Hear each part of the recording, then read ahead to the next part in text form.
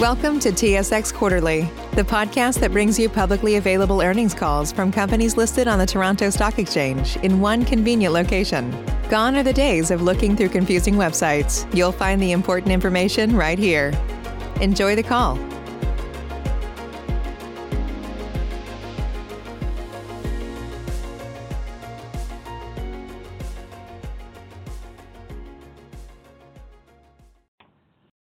Good morning. My name is Adam, and I'll be your conference operator today.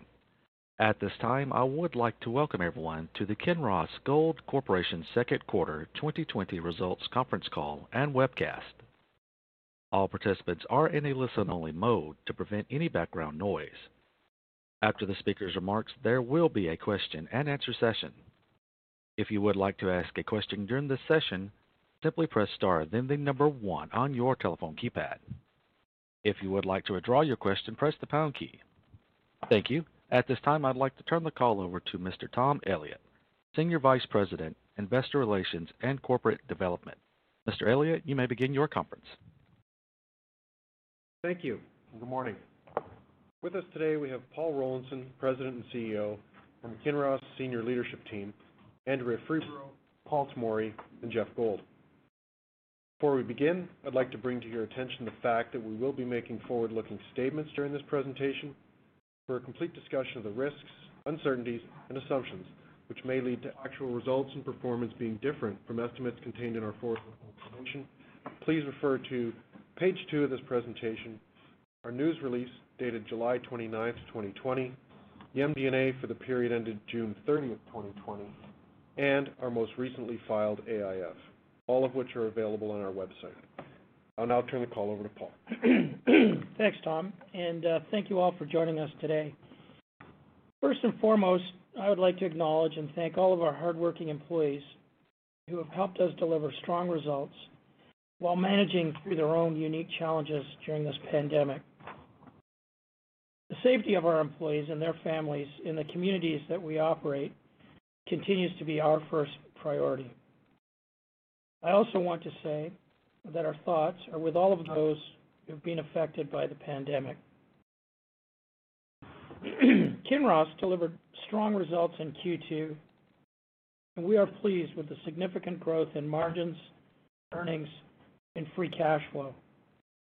This morning, you will hear how our company is technically strong with an excellent operational track record, is managing the impacts from COVID, is delivering very strong free cash flow with peer-leading yield, and has numerous projects to continue adding mine life and a number of exciting exploration opportunities.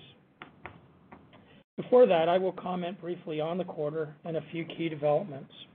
Andrea will provide a financial review, and Paul Tomory will summarize our operating performance. We will also give an update on how we are managing through the pandemic.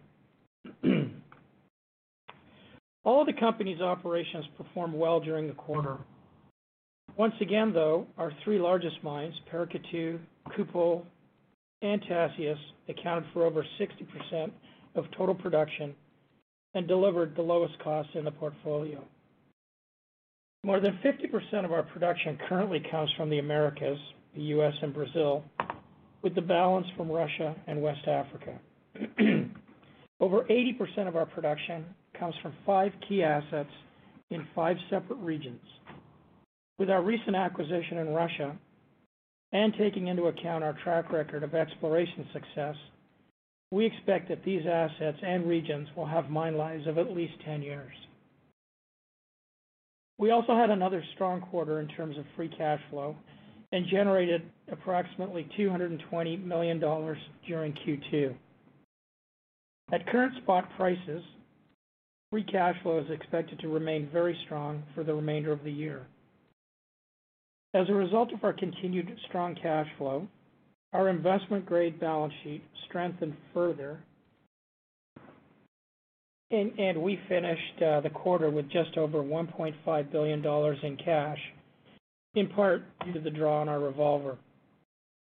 Andrea will comment further on the revolver. However, I would note that we did repay $250 million of the facility subsequent to quarter end.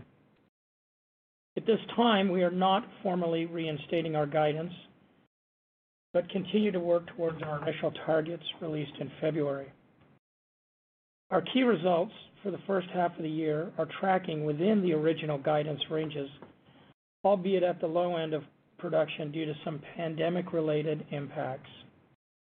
However, we do continue to expect the second half of the year to be the stronger half for both production and costs. During the quarter, we announced an agreement in principle with the government of Mauritania to enhance our partnership at Tasiast. We are pleased to have been able to negotiate this mutually beneficial agreement with the government and add to our positive momentum and a decade of success in the country. And earlier this month, we released the pre-feasibility results on our Lobo Marte project in Chile, which represents an excellent growth opportunity. Lobo is a large-scale, long-life asset located in one of the world's top mining jurisdictions. The PFS results show that it has the potential to support our long-term production profile and increases both our reserves and reserve life index by 25% compared with the end of 2019.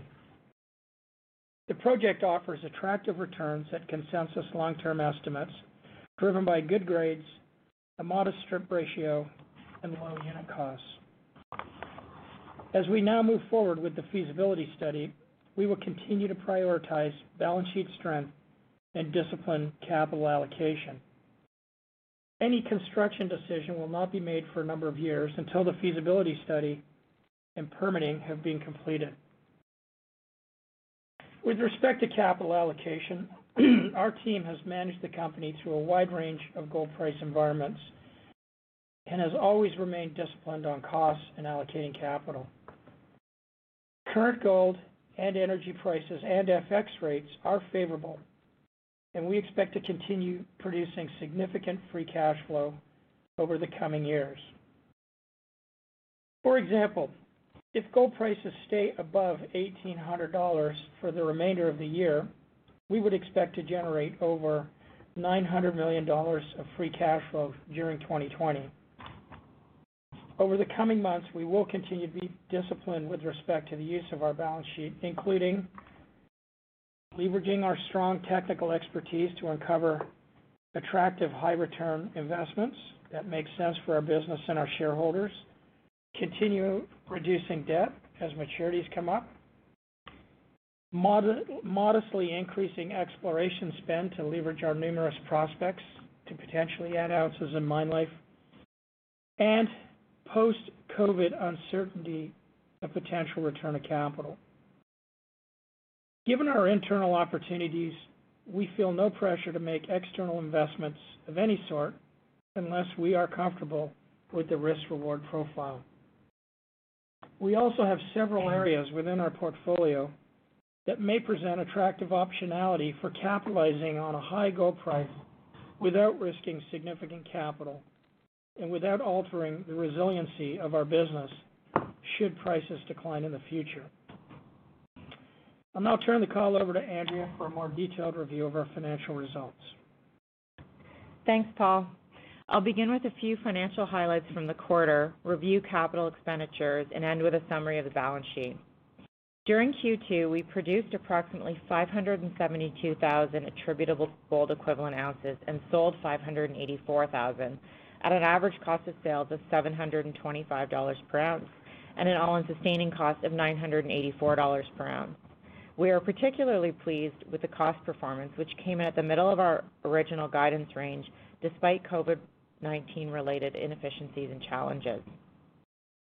Our margins increased 53% to $987 per ounce, outpacing the 31% increase in our average realized gold price of $1,712 per ounce. We sold approximately 12,000 ounces more than we produced, including about 15,000 ounces that were unsold at the end of Q1, partly offset by a missed shipment at Toronto due to a transportation delay relating to bad weather. These ounces were sold in July. Our adjusted EPS of 15 cents and adjusted operating cash flow per share of 33 cents were both up significantly compared with the second quarter of last year. Adjusted operating cash flow increased to $417 million from $288 million last year, and as Paul mentioned earlier, free cash flow for the quarter was approximately $220 million, which is twice the level we achieved in the first quarter. We expect free cash flow to remain strong for the rest of the year.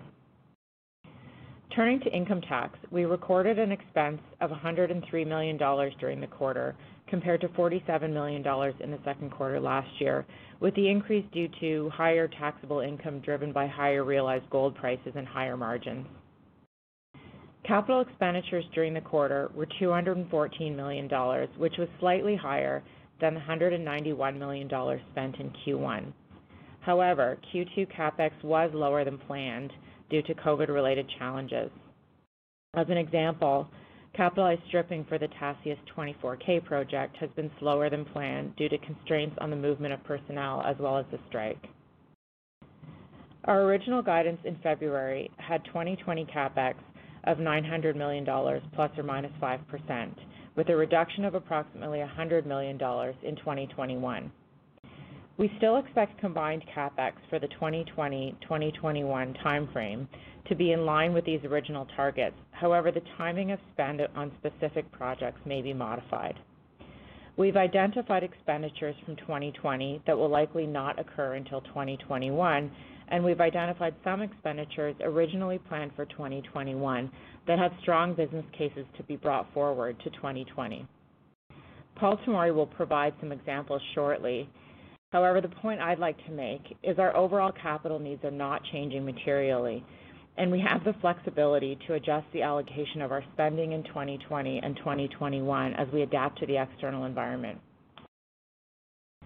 We also expect some puts and takes on operating costs, including continued favorable foreign exchange rates on the Brazilian real and Russian ruble and lower energy prices, higher royalties resulting from higher gold prices, and of course, potential impacts from any future operating challenges associated with COVID-19. With strong metal sales, a rise in gold price, and a $200 million draw on the Tasiast facility, we ended the quarter with just over $1.5 billion of cash and cash equivalents. Including the Tasiast facility and the $750 million drawn on the revolver, total debt at June 30th was $2.7 billion, and net debt was approximately $1.1 billion. On a trailing 12-month basis, our net debt to EBITDA ratio improved once again and is now 0.7 times.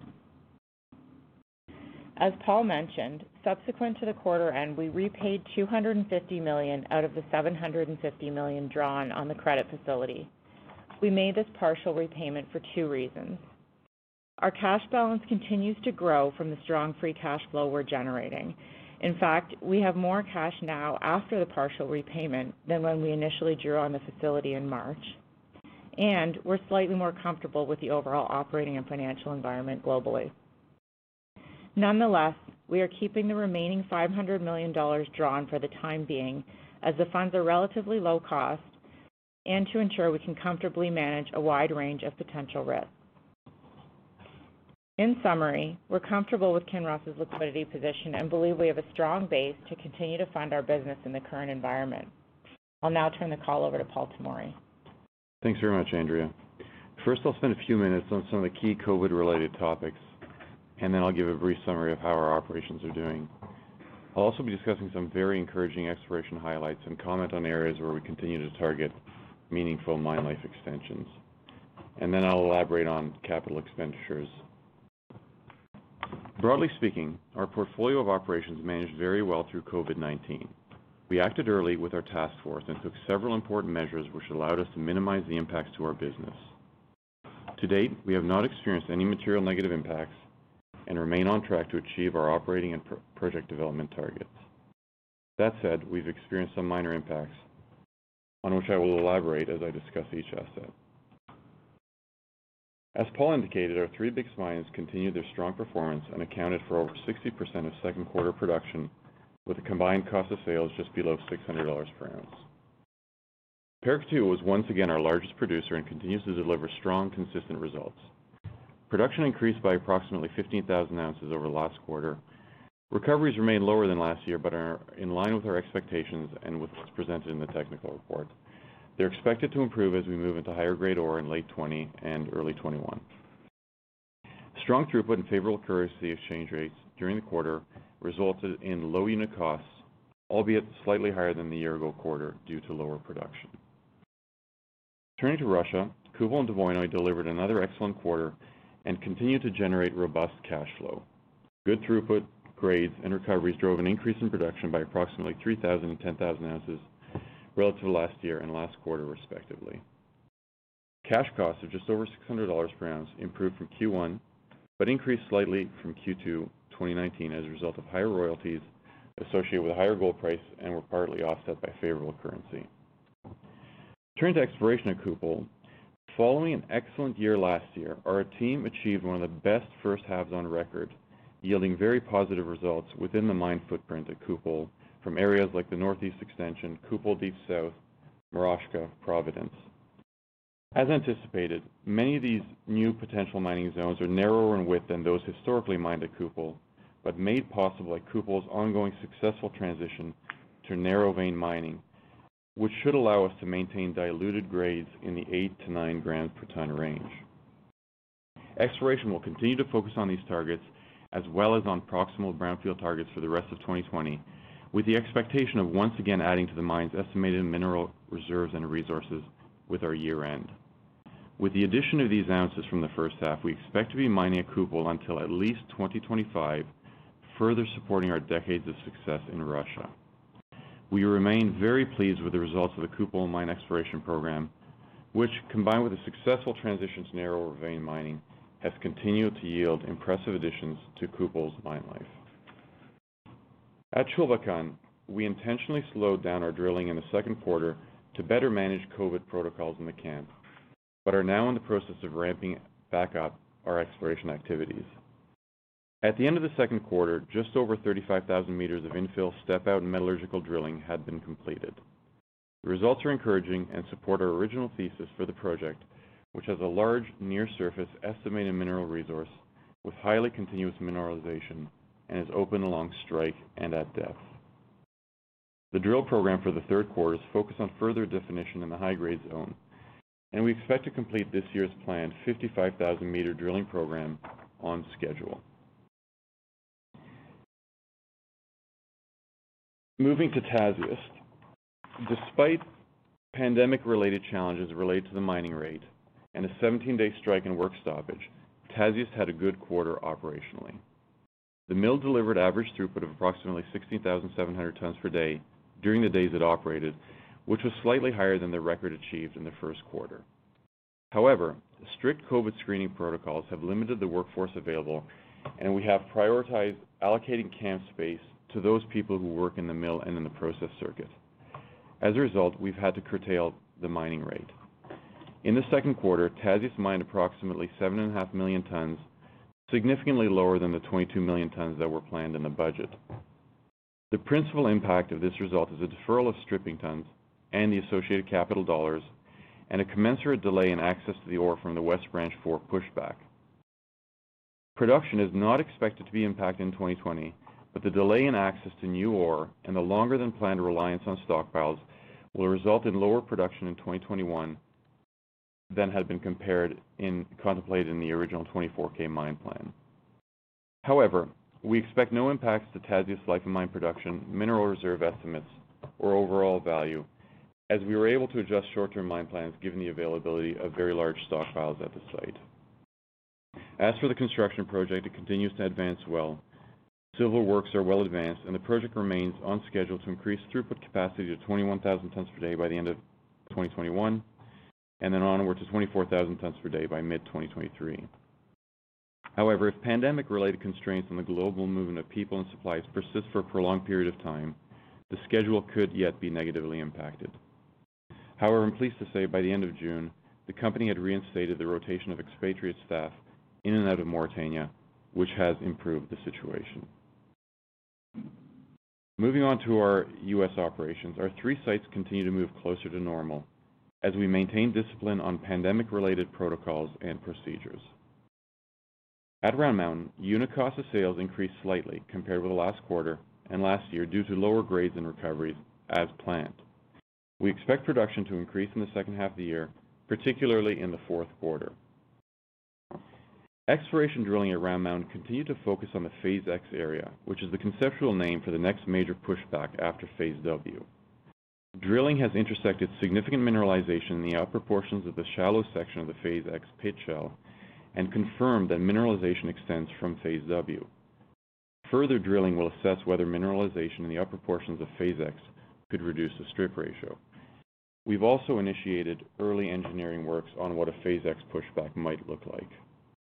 At Bald Mountain, production increased by approximately 15% compared with the last quarter and 20% compared with last year due to improved grades and recoveries from Vantage.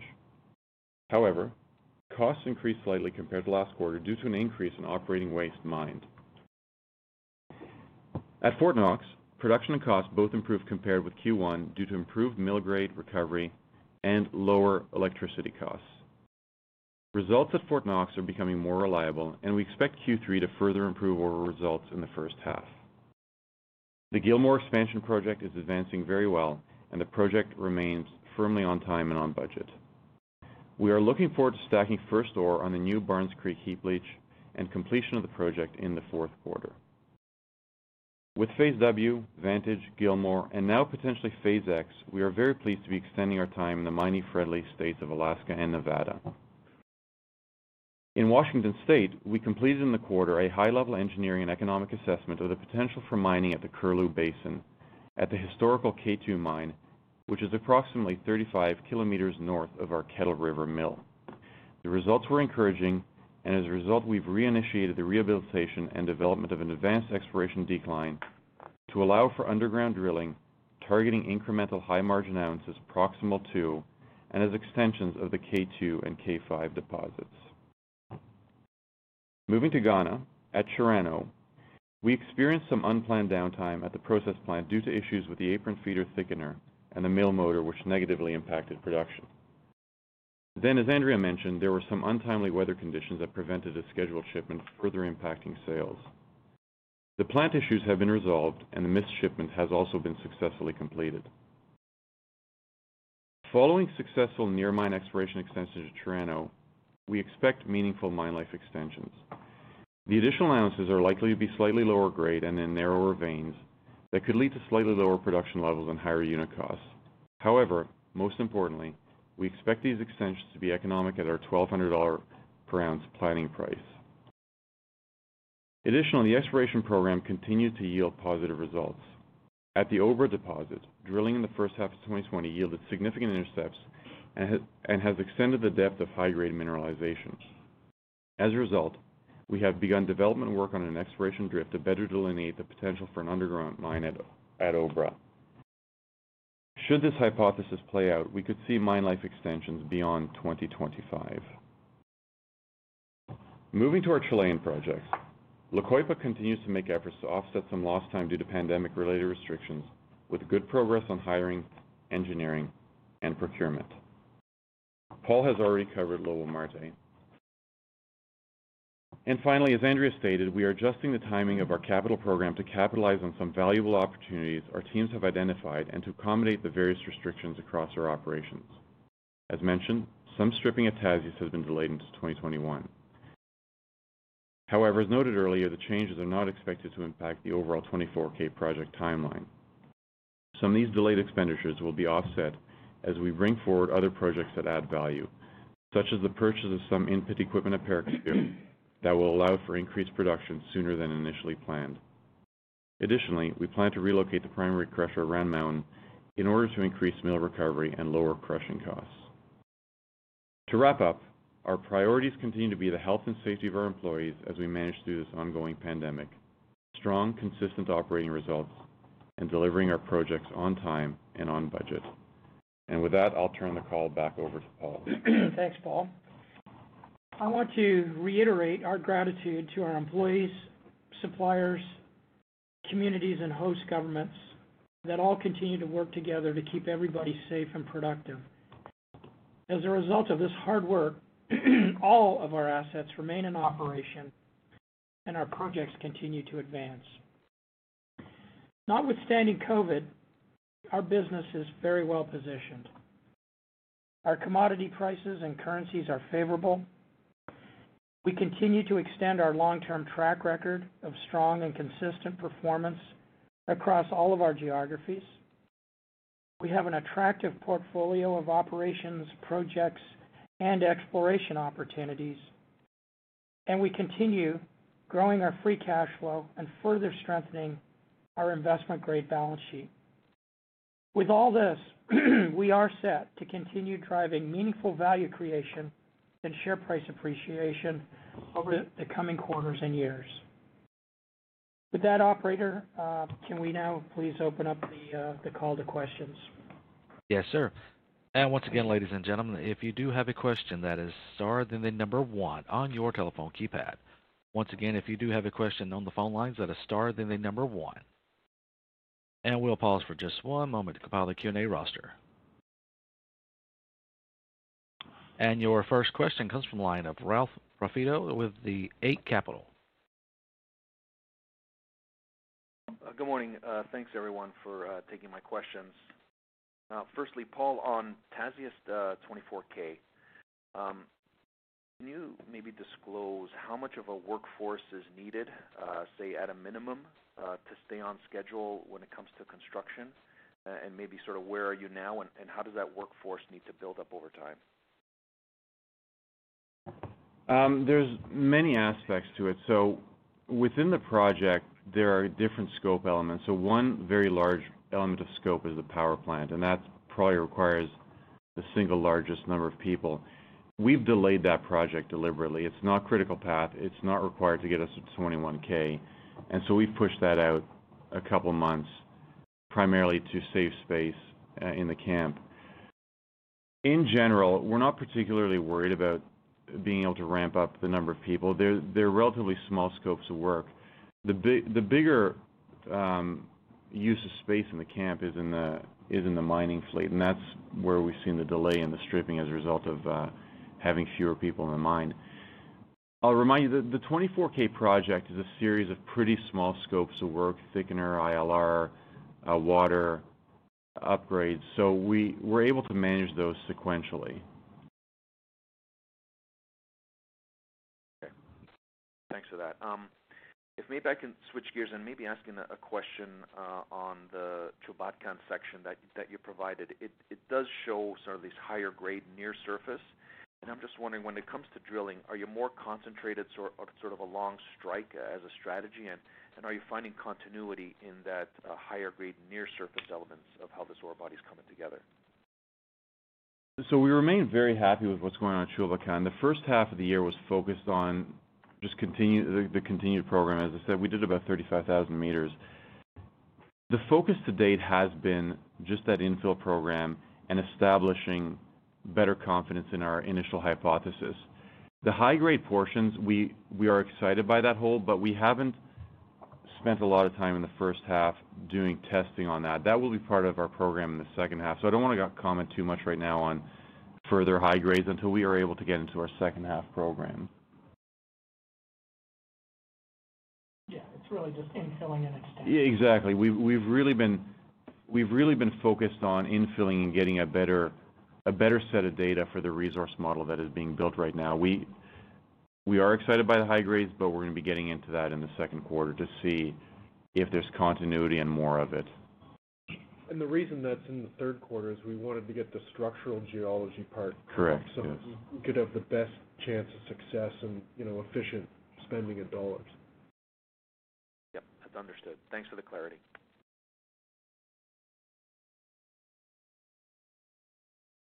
And your next question comes from the line of Greg Barnes with TD Securities. Yeah, thank you. Back to Paul Tomory again. On the 2021 production levels at Tasiast, so you said it'll be down modestly from what was in the technical report. I'm just wondering what modest is. About 40,000 to 60,000 ounces at our current view. We're still refining the mine plan. There's a couple of variables that have yet to settle. One is how quickly can we ramp the mining rate back up. So the mining rate now is increasing, so every week we mine more than the previous week. However, COVID-related impacts remain, and it's primarily quarantine-related and the number of people we can have in the camp there. The COVID situation at Tasiast is continually improving, so the uncertainty is really how quickly can we ramp back up to planned rates. But at our first blush, like I said, 40 to 60,000 ounces less than the TR, and that's almost exclusively grade-driven. And switching back to Paul Rollinson. Paul, your comments at the end of your opening statement about, I missed it a little bit, but something to do with you have internal opportunities that you can, I think, bring forward or potentially monetize, I think is what you were driving at? Well, I think I think this quarter in particular versus other years, we're pretty excited on the exploration side. We've got a lot of new stuff. We've had some great drilling in the first half of the year. Paul touched on the success at Chirano. We're very excited about Curlew. There's that aspect to it. The other side of it that I kind of alluded to was, as you know, we do our budgeting and our reserves at $1,200, and there is flex, obviously, in the revenue line, where, you know, if a project were to green light with your $1,200 hurdle, you're going to see a lot of optionality or you know, NPV expansion at higher commodity prices without incurring incremental capital. And what I was trying to say was, you know, should commodity prices go back down, we still have positive cash flow, positive IRR, but we're going to get the benefit of higher commodity prices by building, you know, at the $1,200 threshold. Gotcha. Okay. And just finally, Paul, on the dividend, I know you're being cautious around COVID-19, and it's unclear what the impact will look like over the next 6 to 12 months, but you know, you are generating a lot of free cash flow. I know you've got an attractive pipeline, but clearly that's something I think that investors would like to see returned. Yeah, look, absolutely, and we get it. I think, you know, Greg, we were getting questions on return of capital in January, February, based on what the expectation of the year's cash flow, the year ahead cash flow would be. COVID kind of put everything in the back seat. What we said on our previous call was it feels to us a little bit incongruent to be reinstating or initiating a dividend when we've just drawn $750 million under our revolver to put cash on our balance sheet, you know, just for business uncertainty. I think the point we're trying to make here today is we're not out of the woods yet, but the signaling by paying back that first tranche of $250 of the $750, I think should be taken as a positive signal. You know, we are being impacted by COVID. We are managing through it, but we can't say for certain that we're out of it, we're through it. I'm optimistic, though, as we continue here, we will work through it. And as I would have said maybe in January, it's really not a question of if, it's a question of when. We are probably a bit on the conservative side, but we are getting stronger financially every month, every quarter. And my hope, there's no guarantees in life, my hope is as we continue to get stronger and we move into the fall and we work through all of this, we're going to be well positioned for that return of capital discussion. Great. Thanks, Paul. That's helpful.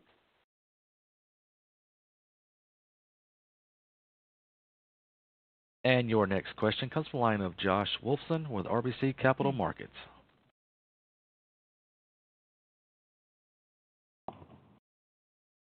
And Josh, your line is open. Sorry. Noting the commentary in the release and on the conference call related to the Kupol exploration results, You gave some sort of commentary about how or the magnitude of the potential upside at Toronto. Is there any sort of quantity you could tell us to what that exploration upside could be for Kupol? I think what Paul said, which I think is really exciting for us. Last year was one of the best years ever in terms of reserve replacement at Kupol. And I think the point he was making this year, and I'll let him expand, is we've actually been delayed in our spending at Kupol this year, and so we're behind where we would be. But notwithstanding that, we've had the best year ever. So we're feeling really, really good about how things are going from an exploration point of view at Kupol. And not to put Paul on the spot, but I do think he did make the comment about at this stage we're feeling comfortable about again extending mine life. Josh, as you can appreciate, it's difficult to put quantums out there, but rather, how about I say this? The 2025 mine life extension we're feeling really good about. We got to do some I dotting, T crossing on that in the next few months, and you'll see the reserve update at the end of the year, but we're feeling pretty good about that 2025. And as you've watched Kupol for many years now, we have a very strong record of continuing to add reserves and replace that which we produced. I don't think it's going to end in 2025. We have a lot of targets. We continue to drill. We continue to spend a lot of money. The returns are good. And so I'm not going to put a quantum out there, but we're feeling very encouraged by what we're seeing at Kupol. And let me just talk a little bit about what is happening there. The big wide zones at good high grades are largely depleted, but we're getting some very encouraging, really the heart of this exploration success is finding these narrower veins with very high grades, in some cases 20, 30 grams. Now the widths are 1 meter, so you got to dilute those. And originally, our worry was that the grades wouldn't be high enough and the widths too narrow to support the scale of the Kupol operation. But fortunately, with this very successful ongoing transition to narrower vein mining, we think we're going to be able to maintain the diluted grade in that 8 to 9 range and to continue to extend mine life. So really what the big encouraging thing is that we're getting good grades in those veins, really high grades. They're narrow, and we're able to successfully mine them. So we're feeling really good about what we're seeing at Kupol. And to give you a perspective, a couple of years ago, we had almost no narrow veins in active mining. Our plan right now over the next 3-4 years is to transition to 3/4 of our production coming from narrow veins. And it's a phased transition over 3-4 years. We're switching the equipment over. Our workforce is getting used to the narrower veins. So it's not an overnight transition. It's something phased in over 3-4 years. So what I'll say is we're feeling really good about Kupol. Got it. Okay. And then continuing the conversation on the return of capital commentary, noting where gold prices are today and forecast free cash flow being very high, but also, looking at the portfolio of projects and wanting to maintain some conservatism, what's the right approach or right numbers? I'll ask again specifics if that's possible.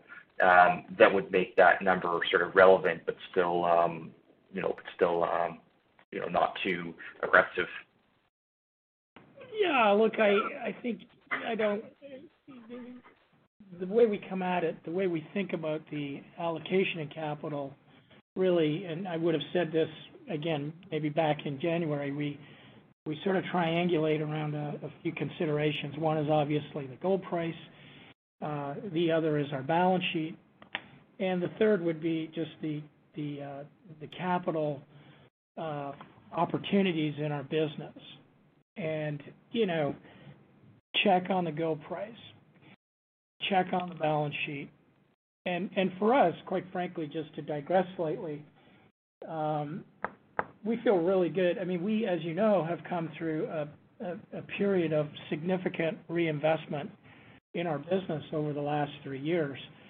And when we did put out our guidance originally back in mid-February, we tried to give a look through to 21-22, at least as it relates to capital investing back in the business. And what we were projecting is as we're coming out of that reinvestment period of $900 million plus or minus capital, going down into sort of the 800 and down going forward. And so we were advertising back in February growing cash flow as a result of less capital and expanded margins. All of that is remains true, and we feel stronger about it than ever. It's just we can't predict. As I've said, we have been impacted. A lot of it Paul Tomory has spoken about with respect to COVID. We are managing through it, and it just seems prudent to us to just give it a couple more months here to see how we go. So I think from what is it? If you're asking me what is the right sort of dividend, if as and when we get there, we'll look at what's out there. We'll benchmark off of our peers and our comps. And what I've also said is, for us, I think the signal would be keep an eye on. There's a sequence to me that makes a lot of sense here. And as I said, we just made an initial $250 out of the $750 repayment on the revolver. I think the signal I'd be looking for is when we do repay the balance of that revolver, that's going to signal our comfort about the COVID risk going forward. And I suspect the minute we do repay that revolver, we'll get an immediate question on a guidance reset and the return of capital. And I'd like to believe, if everything holds together, that's a conversation we'll be having in the fall. Okay, and maybe just to sort of clarify, you mentioned sort of benchmarking it. One approach, I guess, is looking at yields perhaps for peers. But I guess I would note that most of the peer group, I guess, is trying to determine their payout levels based on significantly lower gold prices, which presumably would affect what your levels would be as well. Is that how you would look at things too, or are you more comfortable, I guess, using higher payouts maybe based on the current environment? Yeah, look, Josh, I think we're inherently conservative. I mean, I think, some would argue maybe we're too conservative.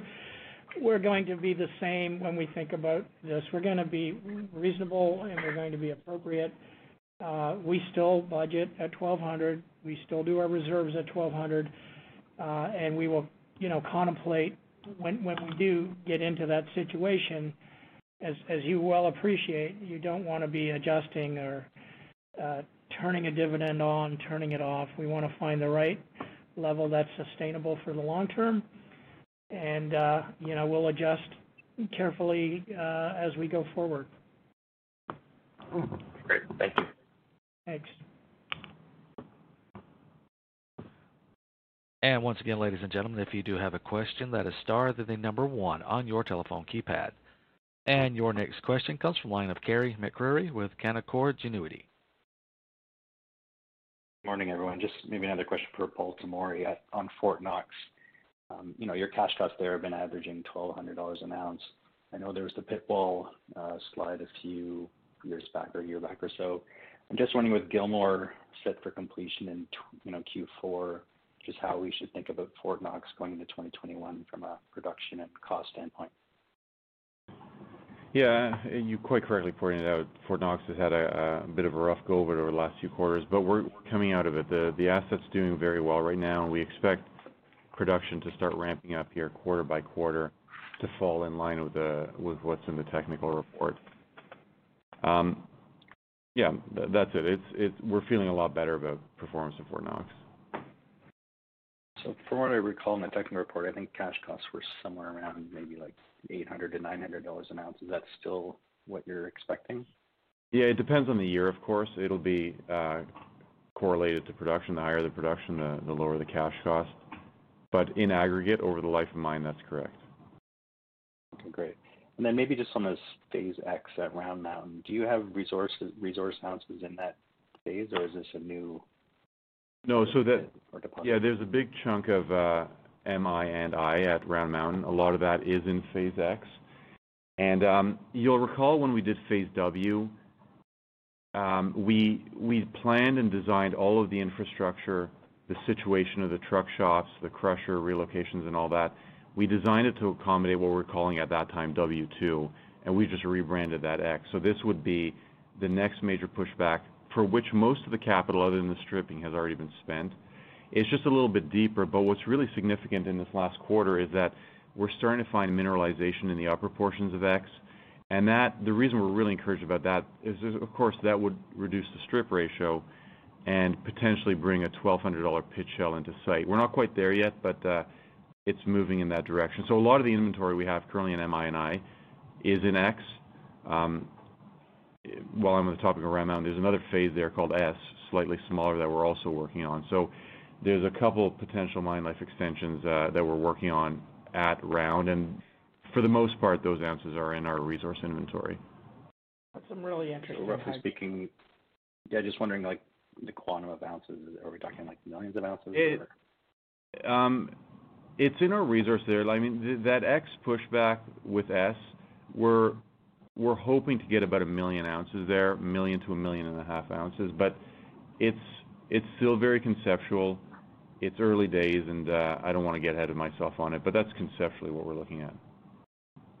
Okay, that's fair. And then maybe just back on Chulbatkan, given the exploration you're doing there this year, should we be expecting a resource update next year, or is that too soon to think about that? We intend to update the resource model this year, and so there will be a resource update with our year end. Great, perfect. Thank you. And your next question comes from the line of Tanya Jakusconek with Scotia Capital.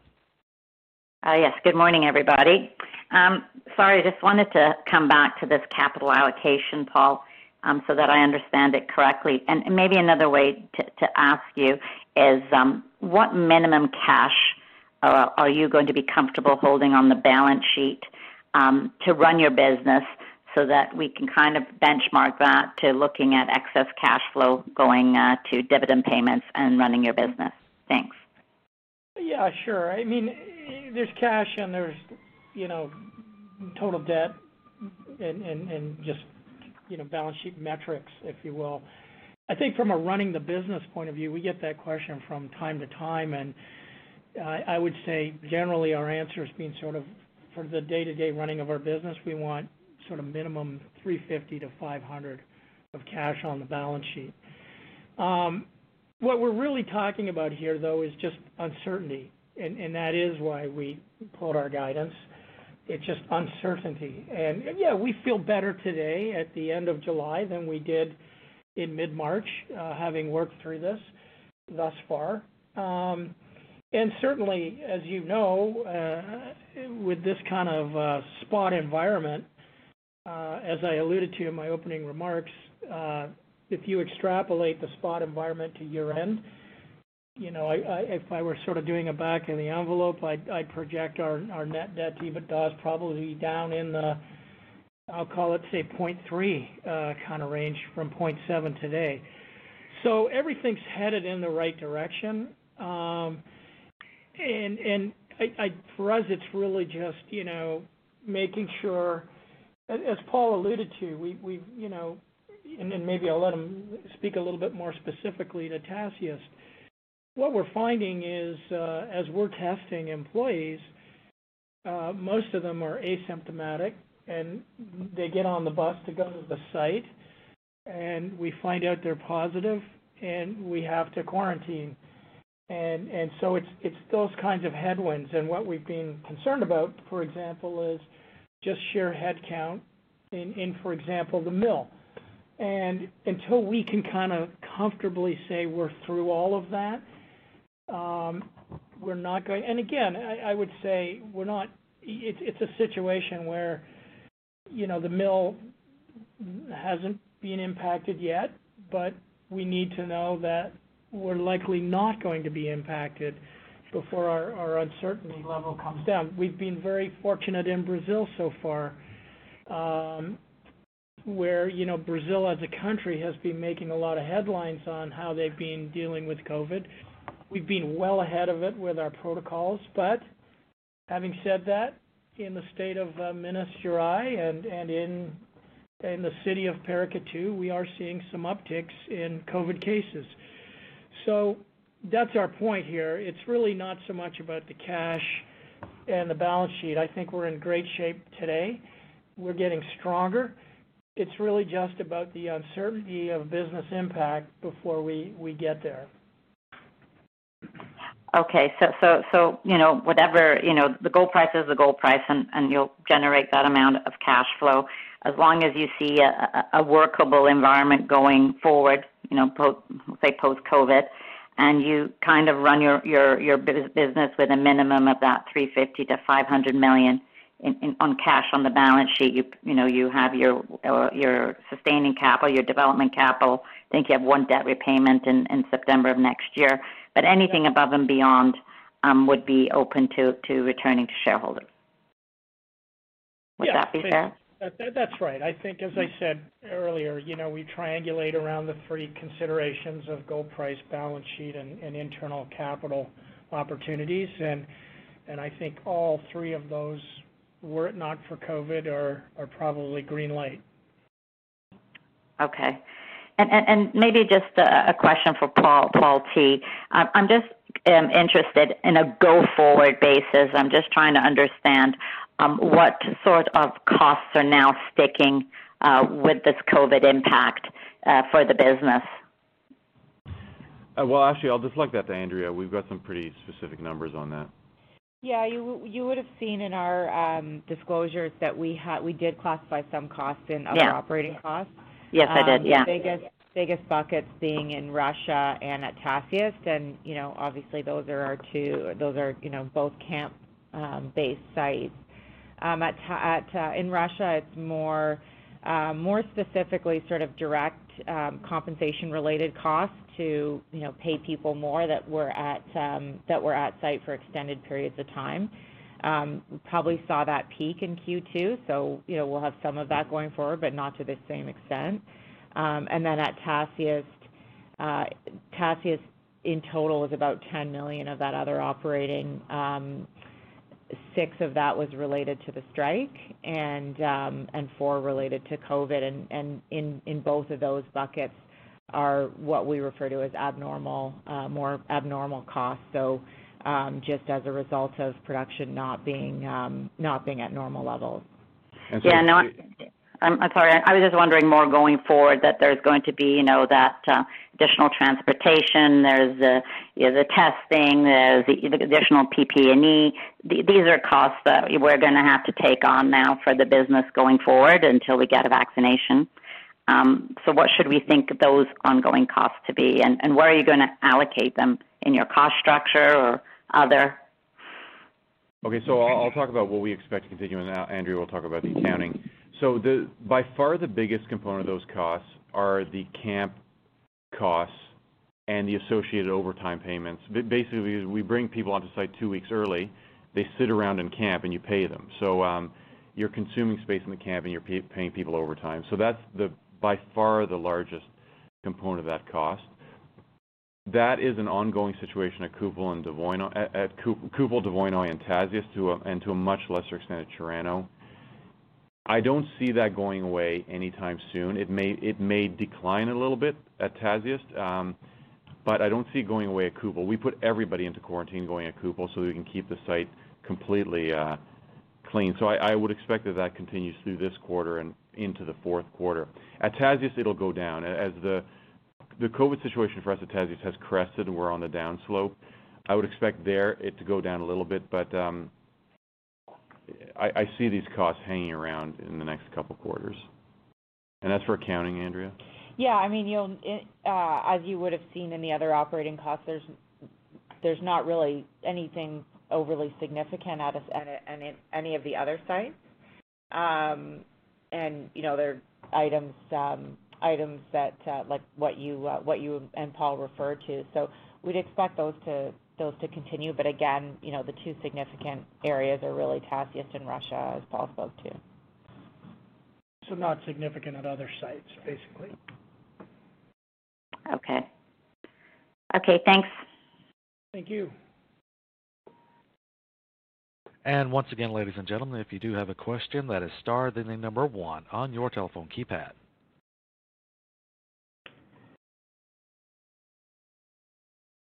And it looks like we have no further questions at this time. Okay, thank you, operator. Thanks everyone for joining the call today, and we look forward to catching up in the coming weeks and months. Thanks everyone. And this concludes today's conference call. Thank you for your participation. You may now disconnect.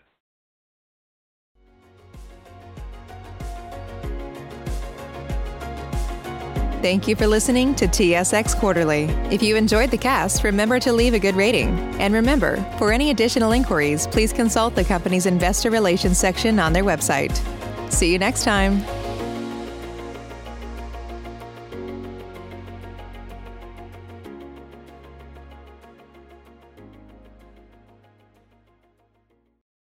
Do you have that one piece of clothing you keep going back to no matter how full your closet is? Having a versatile, high-quality favorite feels great, but having a whole closet of them feels even better.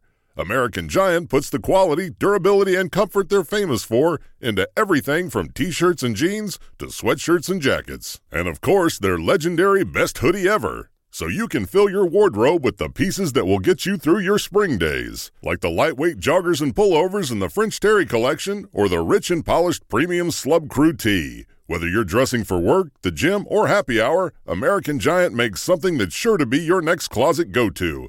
And it's all made in America and designed to last a lifetime.